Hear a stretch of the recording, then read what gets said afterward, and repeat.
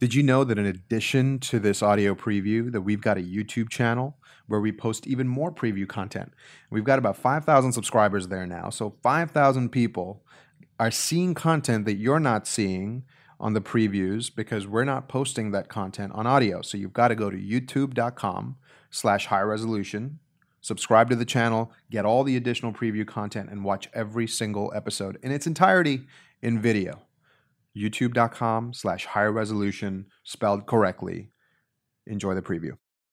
So many people see you as a mentor, as a distant mentor. How would you tell them to find, and we don't have to stay in technology here for a second, just as a human being, how would you tell a human being how to find the thing that they love to do? And what is the right time to do that? Like, what is the right way to do that? What is the right time to do that? Oh, so glad you asked that. Well, first of all, I did mention that I'm relearning stuff, so Absolutely. People like, you guys are my mentors now, so I'm like, let me take a move from them. That's a quote that's going to go on my bio. Exactly. John Maeda said this. Bi-directional. Really, it's just like everything I thought I knew, I'm not sure about anymore. The one thing that I do say to people who are asking what they should do, I always tell them, be sure you can make enough to eat. Because if you're counting on starving to get that thing done because you saw a movie or you read this book about this amazing person who starved their way to success, you should rethink it because that book is not correct. They somehow had a leg up to getting there. Maybe their parents helped them or their nephews helped them, their uncles, it doesn't matter. They got help somehow and they were able to eat.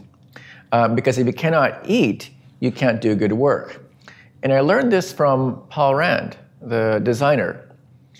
He told me that you have to be able to do work that you don't like to do sometimes to pay the bills.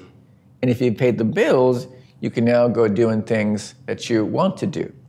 If you grew up lucky to have a trust fund, you never have to do that.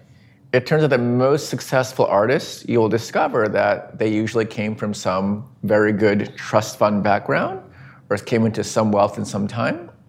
So the thing you think is starving artist doesn't really exist. It's very rare. It's like maybe 2 or 3% of the artists have made it from left field. I'm very curious what the second thing is. You mentioned the first one is make sure you have enough to eat, right? And I'm just thinking back, I'm half African, I'm half Nigerian. And culturally, for that side of my family, they tend to push their children towards careers like medicine, law, science, nursing, because the thinking was you will have enough to eat, right? Like it's almost a guarantee, right? So I'm just thinking, like, I know I have an aunt watching this right now who's just like, that's what I've been telling him since he was 2 years old, you know? But that doesn't compute out to the kind of work I do today, right? So coming back to like that, you know, the example you gave with Paul Rand, where it's have enough to eat so that you can do the things that you love or want to do. Yeah. How can you turn the thing that you love or want to do into your full career? And is it always possible? Well, the nice thing about if you've earned enough, like excess capital, you can now theoretically coast for a longer time. You can buy 2 years instead of one hour. So it really is a question of, if you have this freedom, now when you're in this creative space, you don't have to give in. Do you know what I mean? Like, let's say I wanted to do this so badly, and but I need this and this and this, and so I'm going to have to, you know, negotiate it down to something worse than I wanted to do. You don't have to do that if you have capital. If you have capital accrued, you can now apply it to what you want to do. But when you try so hard to turn the thing you love into this, it's very hard. That's why I loved when Paul Rand, at the age of 82, gave me The Secret. An 82-year-old super successful man, he's all self-made. He said this is what he realized. So I live by that. I don't look for how to turn this thing into this. If he couldn't do it, I don't think anybody could do. What was your relationship with Paul Rand? I found him in a book. I was a regular MIT computer science student. I found his book in the library just like a few blocks away from here. I was like, whoa, this guy's really good at design. What is this design thing? You know, I'm good at making icons and whatever. Like, oh, I really suck. You know, I was like, oh, this is really good. That's really bad. And I was like, oh, who is this person? And that was in the 80s. Yeah.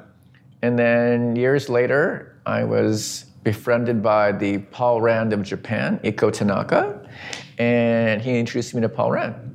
And it was an amazing opportunity because I found him in this book. And suddenly I'm meeting the guy who made the book and pulled me into design. It was magical. Hey, if you enjoyed this preview, please leave us a rating, a review, or a recommend in your favorite podcast app. By the way, if you want this episode on Fridays instead of on Monday, which is when everyone else gets it, go to highresolution.design. Just open up your phone, go to your browser on your computer, highresolution.design, and sign up for early access. It's free. You get to watch this content over the weekend. You open your week on Mondays more informed than all of your peers, and you'll have more fun over the weekend. So highresolution.design, sign up for early access. We'll send you the episodes on Friday. Everyone else is going to have to wait 3 days and get it on Monday. All right, thanks so much. For decades, design has impacted how we live. Now it's beginning to shape how we work. Here at IBM, design thinking has given us a new framework for teaming, for co-creating with our clients and users. It's helping us make decisions faster, and it's keeping humans at the center of everything we do.